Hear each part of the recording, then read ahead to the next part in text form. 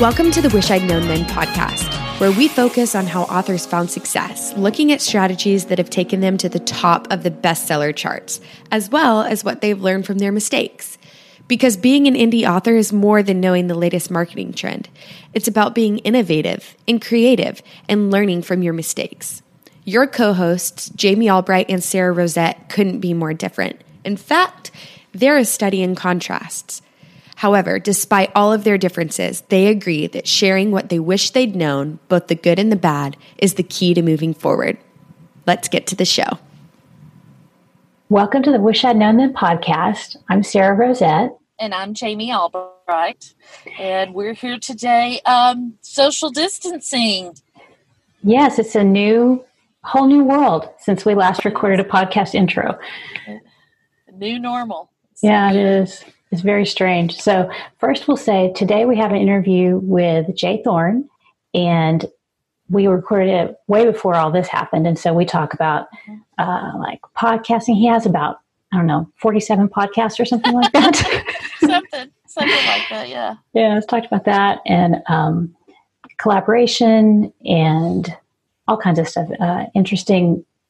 Other interesting business models, ways to make money as a writer. So it was a fun podcast. It's a fun podcast. Jay's so smart, and he's such a great teacher and coach, and he helped me with one of my books. And I mean, he's just really great, and it was a great podcast. Yeah. How many times can I say great? I don't know. I'm sure we'll get in there again. Sure I will. So we got that coming up. But so what's been going on with you this week? Well, it's been an interesting week, an interesting time. We're just home. My husband's home. My daughter is home. She can't work. And then my other daughter and her kids and her husband came to the house, and they're with us now. So they're only there visiting. But, it's just been crazy. It's so funny that this is where we find ourselves, but I've tried to stay really positive as much as I can. I get out and walk just to kind of, because it's stressful, and so to keep those positive chemicals going and to complete that stress cycle, I try to get out and walk. And that's a lot of togetherness.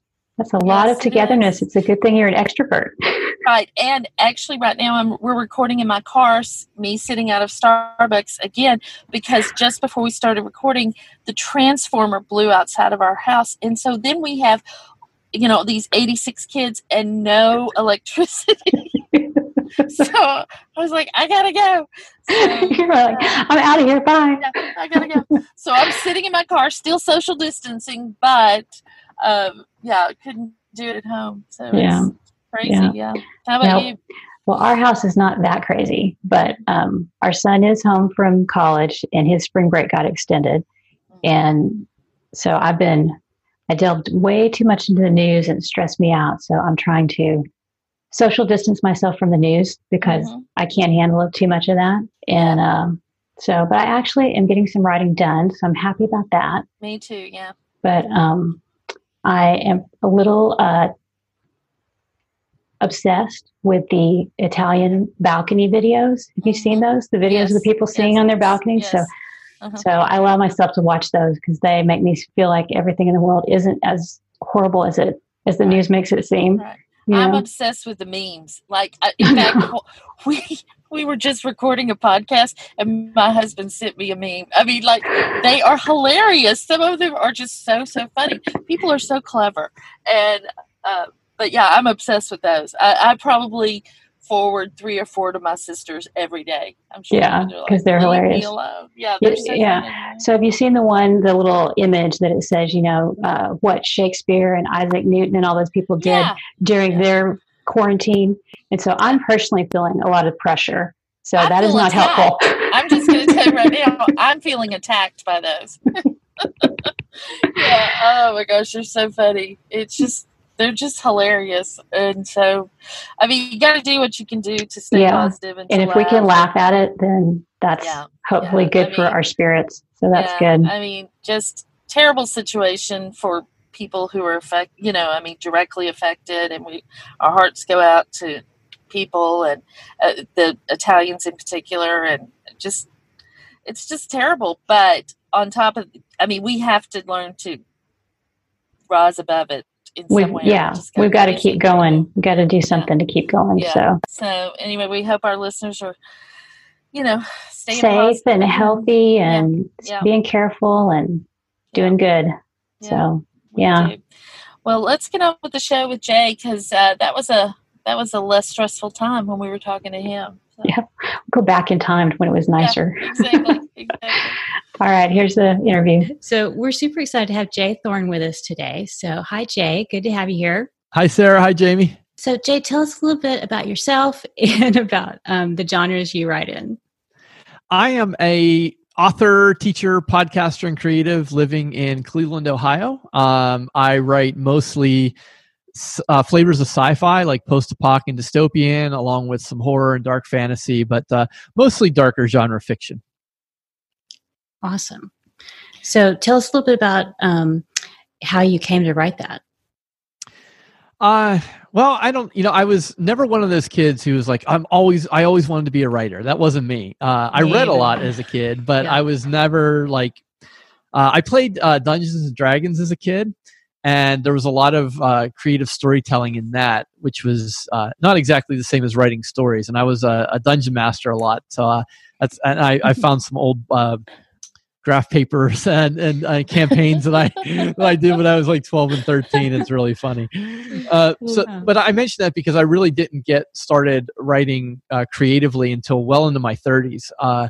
I was an educator for decades, and I taught writing, but I never wrote creatively. I wrote a lot of other stuff, nonfiction and technical. And right around, I guess, 2007, 2008, I was in one of those periods, one of those funks you get in as a reader where you're like, I really love this genre, but like it's all running together, or I'm just not satisfied. And I think like many of us, I had that idea, was like, I probably could write a better story than the one I'm reading right now. And so I went and I bought Stephen King's On Writing, and I read it, and I was like, all right, I'm good to go. I mean, that's all I need to know. I read that book, and I'm ready to roll. And I'm going to start with an epic fantasy trilogy, as one does when you've never written anything creatively before. Of course. And yeah, exactly.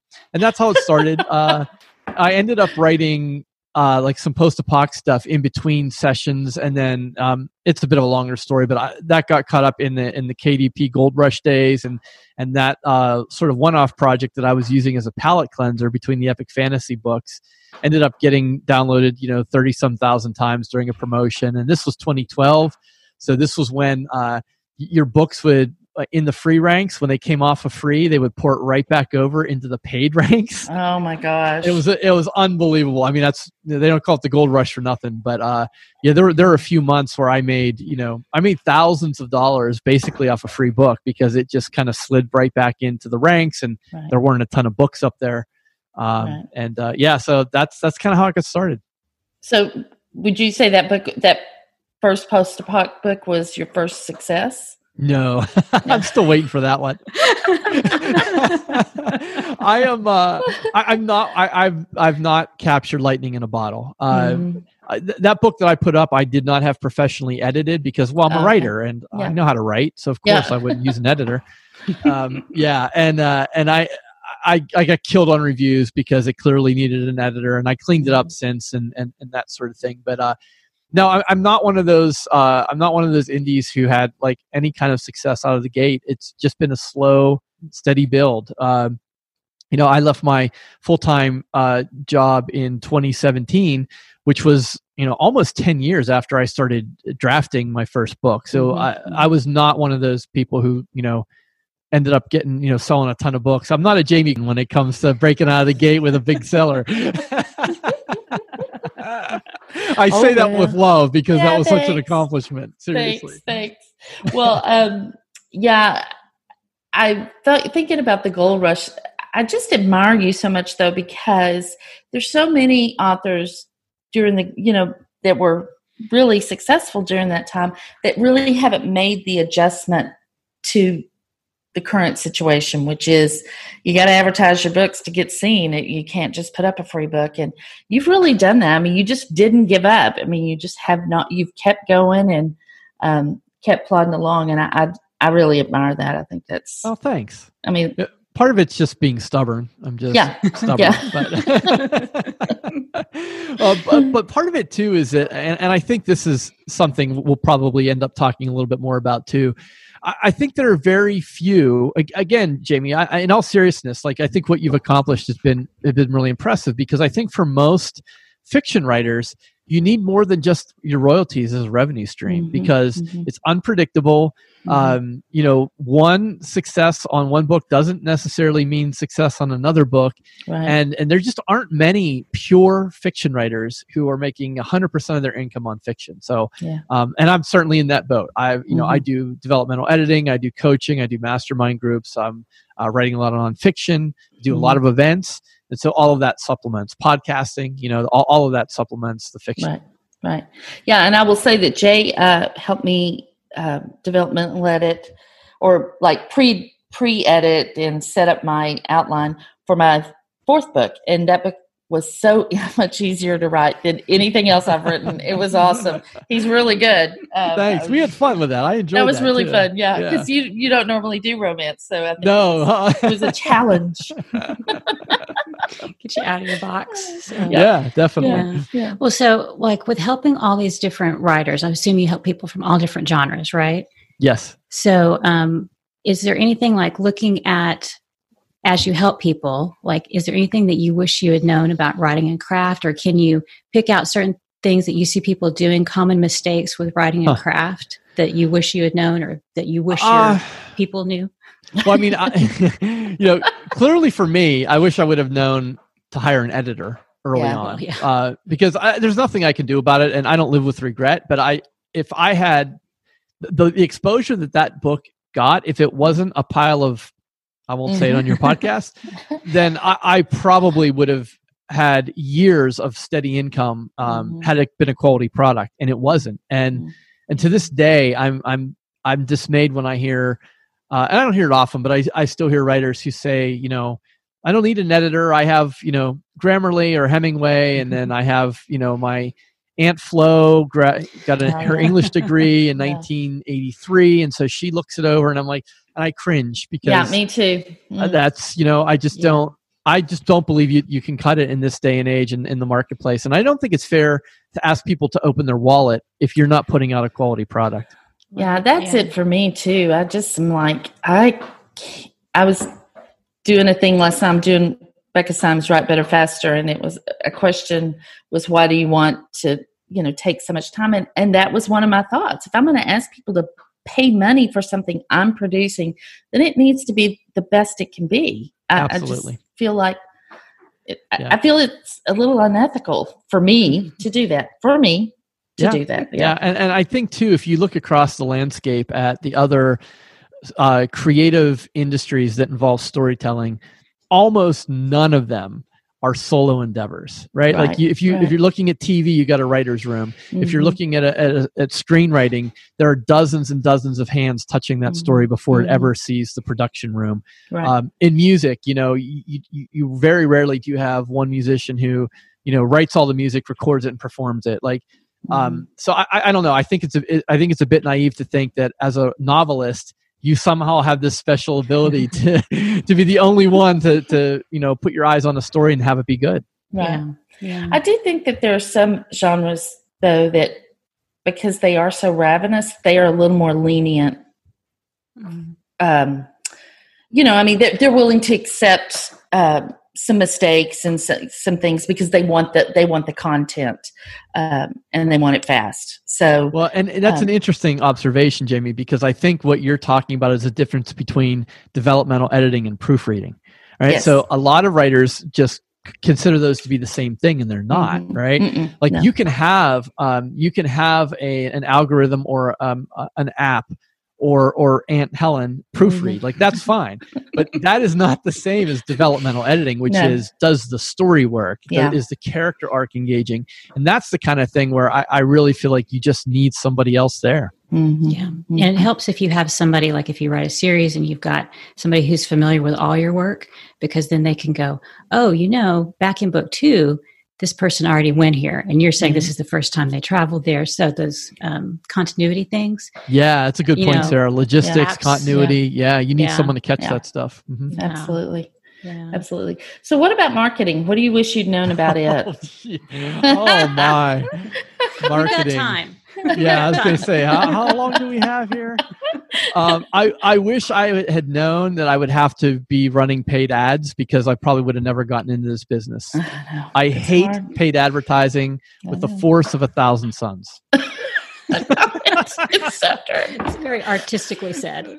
Thank you. I seriously hate it more than anything. I can't. I don't know. Like I'm even to a point now where I'm pushing back a little bit on when I hear like, well, you have to have paid advertising. I'm hoping that bubble's about to burst. I'm hoping that we're getting to the point where the ad platforms are so saturated that only the biggest corporations and publishers are going to be able to afford them, because it's just, it's whispering into a hurricane at this point. And I just don't, I don't see a future. I don't see a sustainable future for it unless you're going to, maybe if you're going to be bidding $5 and $6 a click, on CPC ads, you might get somewhere, but the average person, average author, I just don't see a future in it. Right. And I hate it, because I do say that, sometimes when I speak or whatever, that to be seen, I think you have to advertise, but that's hard. It's hard for me to say, because I didn't have any money when I started. Right. And like you said, most people put up their first book and they still don't have any money for quite a while, till the third book or so comes out. And so I do hate that. And I do think you're right that the advertising market is much more saturated. People are just more savvy about advertising. And I've even pulled back some of my advertising. One of my goals this year is to make more and spend less. I think we all have that goal, but I did spend a lot last year. 35-40%. I mean, I'm not going to lie. I spent a lot of money, but it got me the visibility that I needed, that I hopefully can, now pull back a little bit, but we'll see. Yeah. And I want to be, I'm not saying you shouldn't invest in your business. Correct. Yeah. Right. Like I'm not saying that you should expect to, if you open a bakery, you can't expect to get the building lease free and have free flour delivered.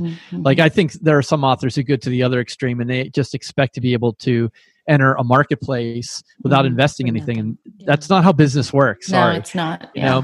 But I think there are other ways you can invest your money. So if it's not paid ads, you could invest in content marketing. You could invest in writing more stories as lead generation. You could invest in time, whether it's a podcast or a YouTube channel. I think there are other ways besides paid advertising, and I really think that's kind of the future, because when everyone can advertise, then everyone will advertise. Yeah. And so you have to be able to bring your own unique, whatever it is, to your potential readers. And I don't know, and I think part of me too is I might get to the point too where I might have to hire someone to do some paid ads, because the other piece of it for me is I don't want to be an advertiser. I don't want to be a marketer. I recognize that that's needed, but I don't want to have to learn the platform. That's a completely different skill set than writing. And I would much rather pay someone to do it and not have to learn it. Yeah. Well, so let's talk about some of the other things that you do. So you do a lot of podcasting, right? I do. Yeah. How many podcasts do you have? I have 4 right now. Oh my gosh. So no wonder you don't have time to run ads. So let's talk about podcasting, and because that's basically a way to do content marketing, and it's not ads. So what do you wish you had known about podcasting, or what advice do you have for podcasters, people maybe who are thinking about podcasting? Yeah, we're all ears. Yeah, I would say, and I hope this isn't coming too late for you two, but there's because you've already started. We can pivot. Yeah, there's a common term in the industry called pod fade, and it is exactly what you think it is.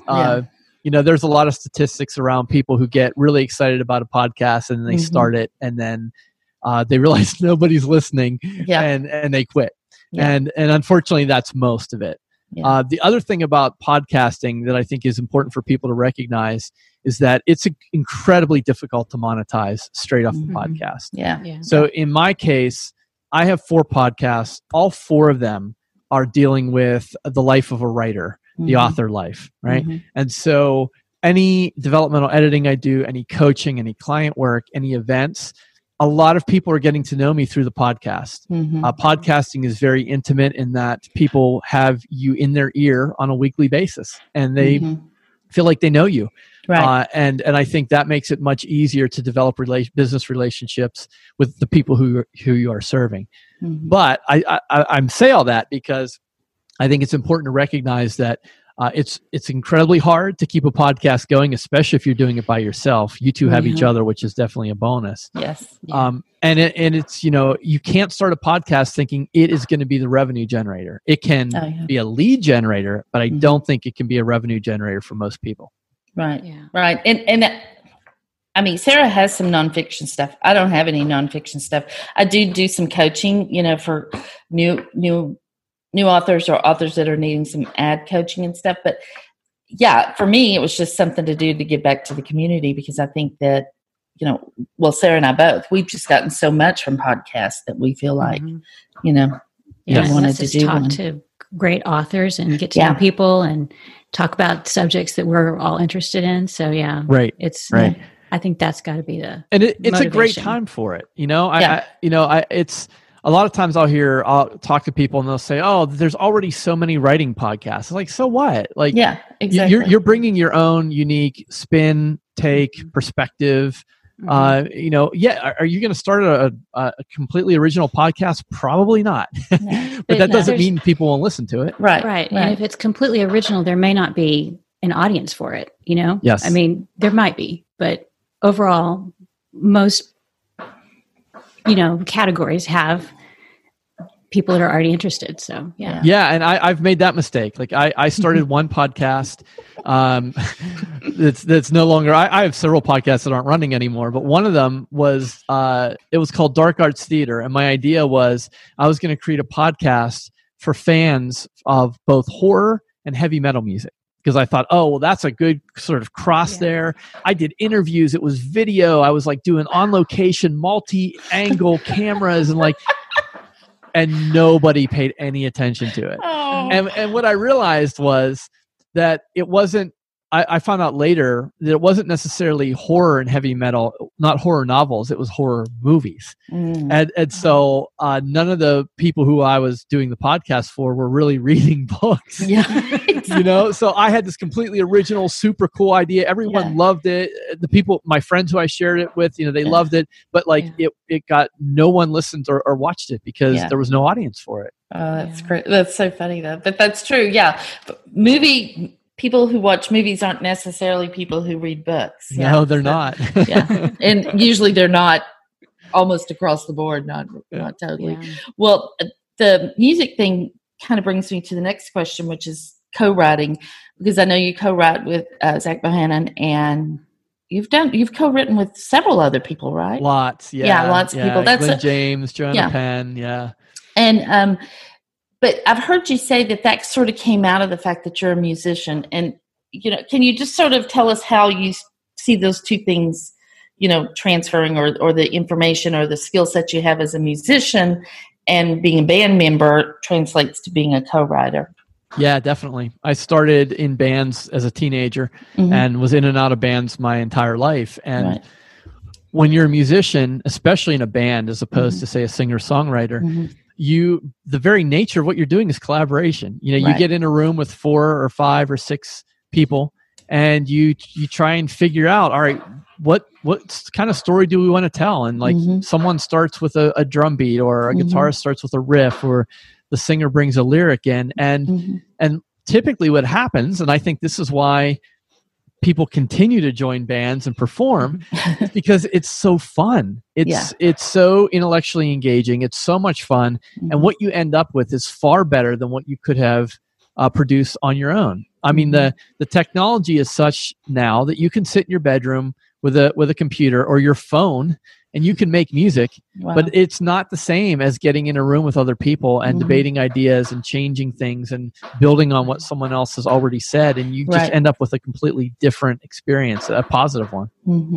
And so that's kind of what you do when you co-write then with your other co-writing authors. But you and Zach kind of have had you have a long-running series, don't you? Yeah, Zach and I have co-written a lot of books together. We have, I think, 4 different trilogies right now, and some other odds and ends that are out there. And we became friends. We were kind of friends first, and then we had a lot of the same sort of life goals and aspirations. I'm slightly older than him. He likes to joke that I'm a lot older. I'm not slightly older.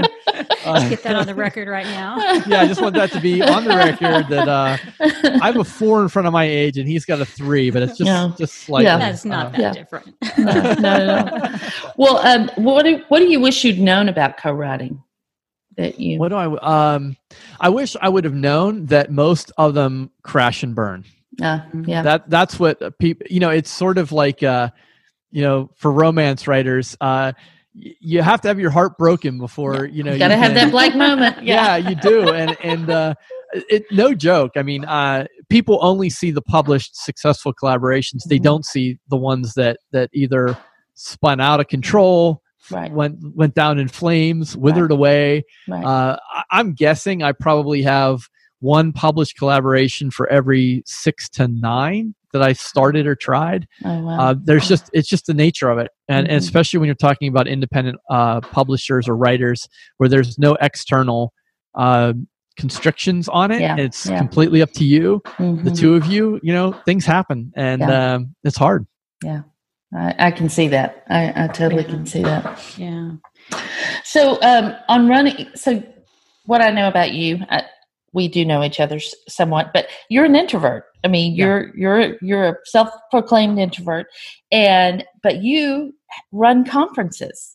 Yes. Like, I've always how been does really that work? Yeah, exactly. I've always been really fascinated by that, because I know that just physically and emotionally and mentally, it takes a lot out of you, but you do it anyway. And so, can you tell us about that and why you decided? I can try. I think the older I get, I'm starting to. I'm not starting to. I am questioning my own beliefs, and I think more so than I did when I was younger. And I think for a while, especially in my 30s, I was convinced that, well, I'm an introvert, and so therefore, leave me alone. Don't look at me. Don't talk to me. And I sort of took that label, and I think I took advantage of it. And now, as I'm inching closer to 50, I'm starting to say, well, you know what? Crowds I get overstimulated in crowds. The noise and the senses get overstimulated. And that means I have to rest, but that doesn't mean I can't function. And I think I'm started questioning my own BS around some of that, and said, no, you know what? You can do this. And maybe I'm not as pure of an introvert as I originally thought I was. And in fact, the last Authors on a Train that Zach and I just finished up last month, I told him, I said, I feel really good. Like we finished, we flew to LA, and then we took people on the train from LA to San Francisco, and then we rented a big mansion in Oakland, and we spent like 4 days together doing workshops and co-writing with people. And we were living in the same, like we shared the house, bedrooms and everything. And I finished that and I felt great. So I think whether you're an introvert or extrovert, I think it's always good to sort of to kind of double back and just question, like, am I really this way? Do I have the ability to change? Can I grow? I think we all can, and I'm still work in progress. I think we all are, but I don't necessarily fall into that party line of like pure introvert anymore. Right. What's the hardest thing about running a conference? Just in general, that maybe you didn't think about, or.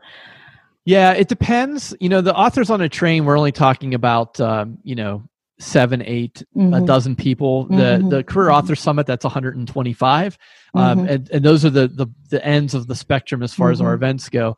We prefer the ones that are smaller, the ones that are like a dozen or so people, because you certainly get to know people a whole lot better. You develop relationships.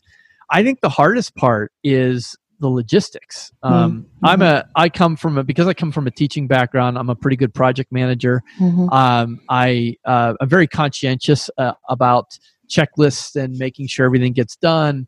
But I could imagine if you weren't so organized, it could be a nightmare because there's just so much. And some of them are a real challenge. Like, Zach and I doing Authors on a Train, not only had we never been to the place or done that trip, but we were going with our attendees. We couldn't even get there early and set it up, You're wait in the car just a minute. Yeah, we're gonna run. I hope this house is okay. I mean, we've never been in it.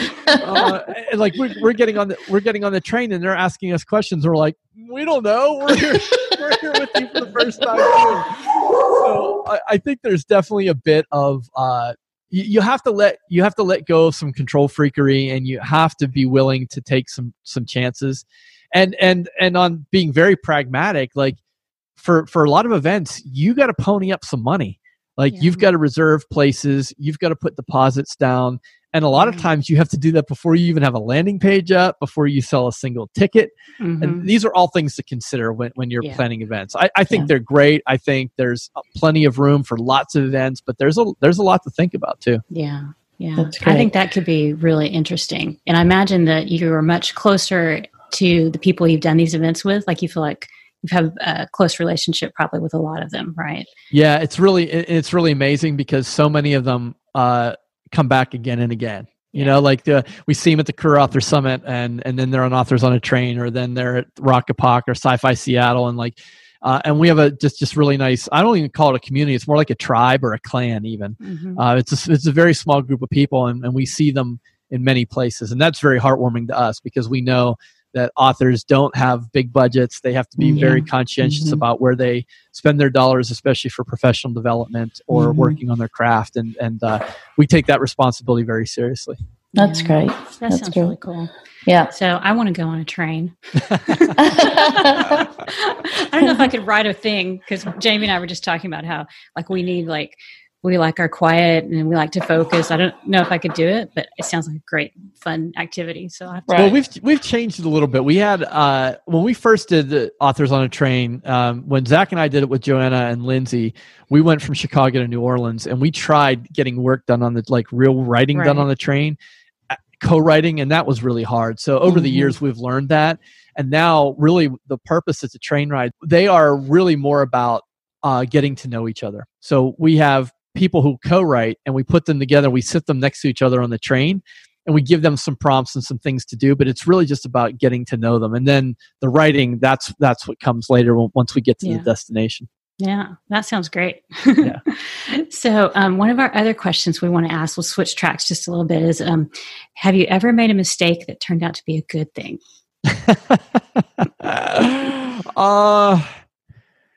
Yeah, This is kind of a tough one to talk about.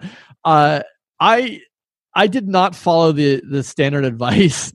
I did not save up 6 months of salary. I did not start making enough money to sidestep into my author career.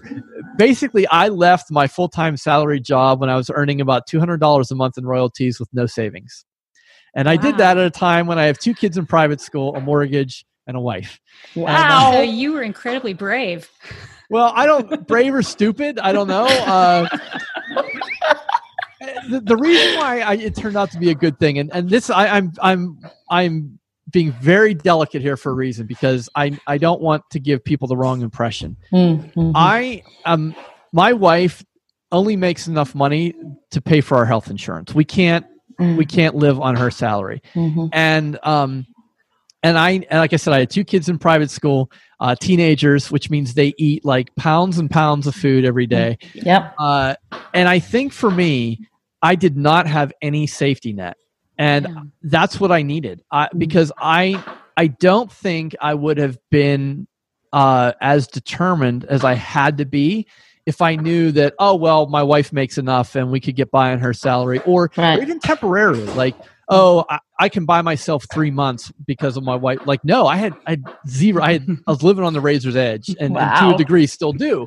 And I don't think that's necessarily good advice, but I think for me, I needed that to change. You know, I had been in the same profession for 22 years, and I'd gotten golden handcuffs, and I was comfortable, and wasn't growing, and I was miserable, and my health was bad because of it. And that's what it took. But I don't necessarily think that's good advice. Yeah. Well, and you had a spouse that supported that. I mean, I can't figure out why. I have no idea why she would support that. I've never met her, but it's because she spends half her time in heaven because she must be an angel. Hey, you can use that as a song lyric if you want to. Thank you. I might play it for her. She'd love to hear that, especially with your nice Southern accent there. She would like that.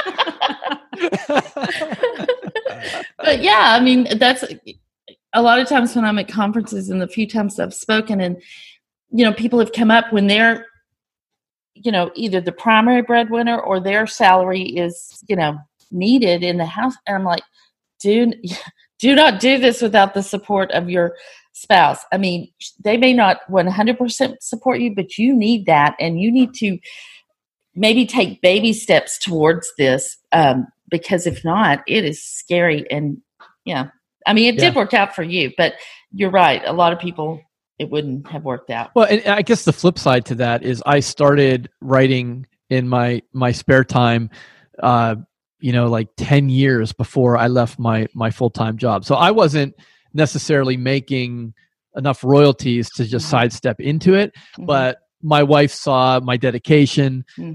She knew with an education background that I was not just going to rely on fiction royalties, that I was going to do coaching and client work. And so I think she saw the potential there, but nonetheless, that was still, she never once hesitated. She never once questioned it. She's like, that's awesome.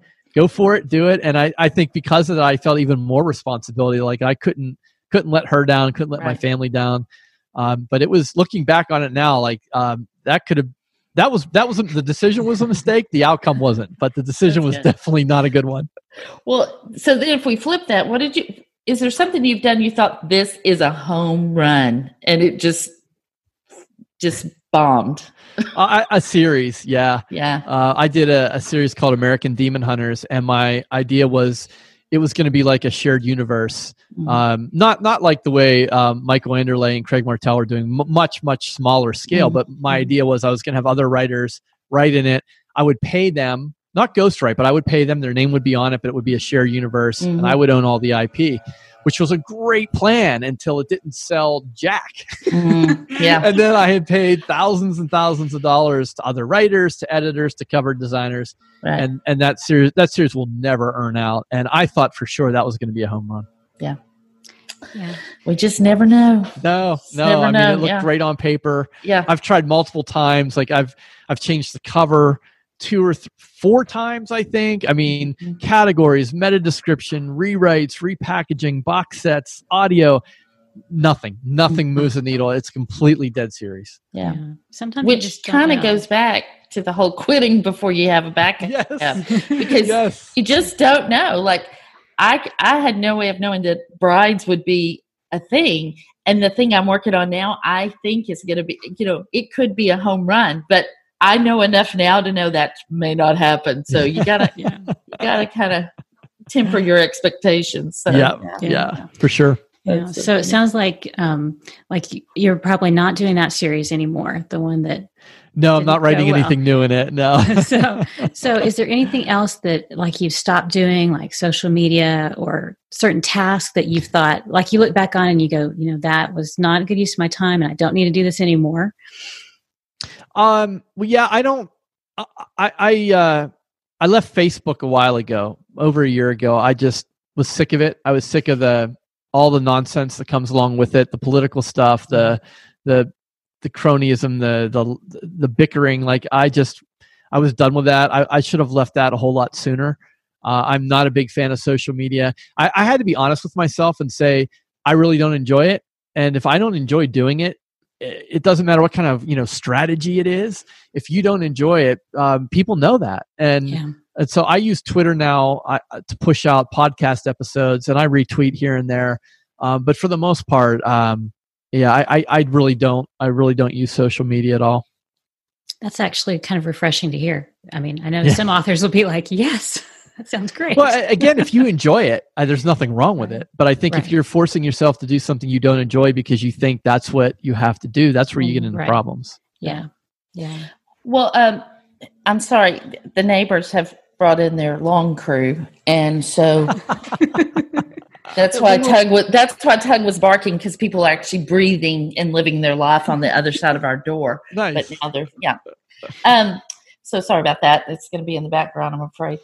But what changes have you seen in your genre? And you write multiple genres, so pick one, or you can tell us all of them, over the course of your author career, and how have you adapted to it? Yeah, I've written in different genres, but they're all pretty close. Yeah. You look at horror and dark fantasy are kind of the same thing, and post-apoc and dystopian sci-fi is a lot like horror. So if I kind of lump all of that together, I think that the biggest change I've seen, and I think this is true across the board, is just the sheer volume of books that have, I published in 2009 on KDP. Last year was my 10th anniversary of entering this game, and just the overwhelming volume of books that's available now is kind of mind blowing, and it's hard. And I think one of the things that I'm doing, my newest podcast is Writers Inc. with JD Barker, and JD is a hybrid author, but he's a very successful in the traditional world. He wrote the prequel of Dracula with Dacre Stoker. He co-writes with James Patterson. And what JD Barker is helping me with is getting a manuscript up to the point where I can try and get an agent and possibly a traditional deal. So part of the way I'm mitigating that is I'm not closing off any opportunities. I'm not a flag-waving indie. I was never in that battle. I always think like every book is its own decision. Right. You can have one book and you can self-publish it, and you can have another book and you can try and get an agent for it. So I'm trying to diversify. I'm trying to look at other ways because I can't change how many books are being published. I can't make my book magically rise up out of the search bar on Amazon, even with paid ads sometimes. So I think for me, I'm looking across, everywhere and seeing whether their options are there. And I don't know if JD can help me and I can get a decent manuscript written. I'll be curious to see how it plays in the trad world. Right. And that's a really good point, because I have gone on the record before of saying that I would not take a trad. I mean, I'm not interested. But when you think about the number of readers that you reach, and then the millions of readers that that don't have a clue who I am, have a clue who you are, Sarah is. I mean, we can't reach all those readers by ourselves. So a traditional publisher it just may be another avenue to find those readers. And that's right. And again, it's one book, like if you get into a position, where you get a 5 or a 6-figure advance, like, you're not going to take that. You're like, no, I'm indie. Like, no, I think that's like life-changing money for a lot of people. And it's one book. And so if it doesn't work out, it doesn't work out. You self-publish the next one. Like, I just don't think it's a false dichotomy. I don't think it's a choice.